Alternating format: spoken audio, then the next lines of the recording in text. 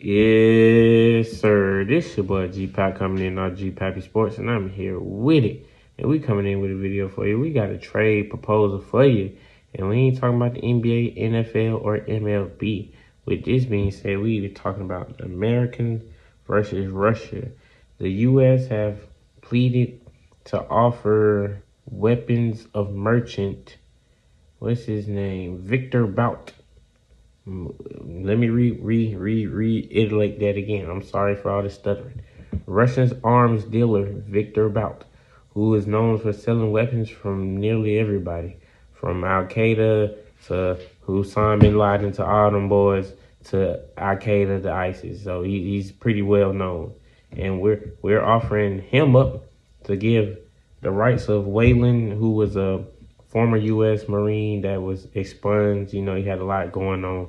And then Brittany Griner, who had a lot going on with the cannabis oil. So, you know, now we're to the point in the world where it seems like we're trading people for people.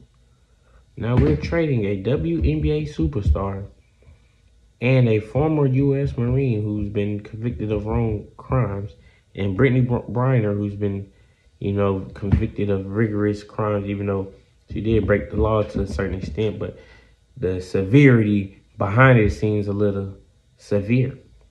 And then on the other hand, you got Victor Bout, the Merchant of Death. I mean, that sounds like a movie character. Like, it's rumors saying that he's not really called the Merchant of Death. It's somebody under him that's doing, you know, pulling the strings under him.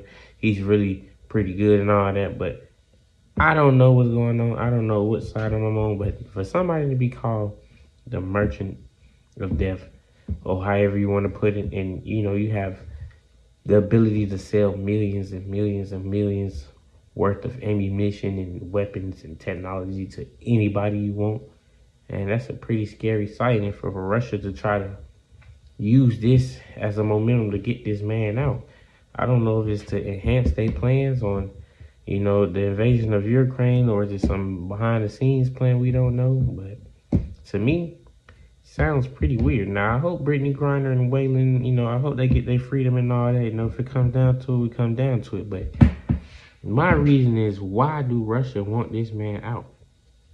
What is the plan? You know, what is the motive? You know, is he still running his operation behind the bars or whatever they call it? So, you know, you're trying to figure out what's going on here.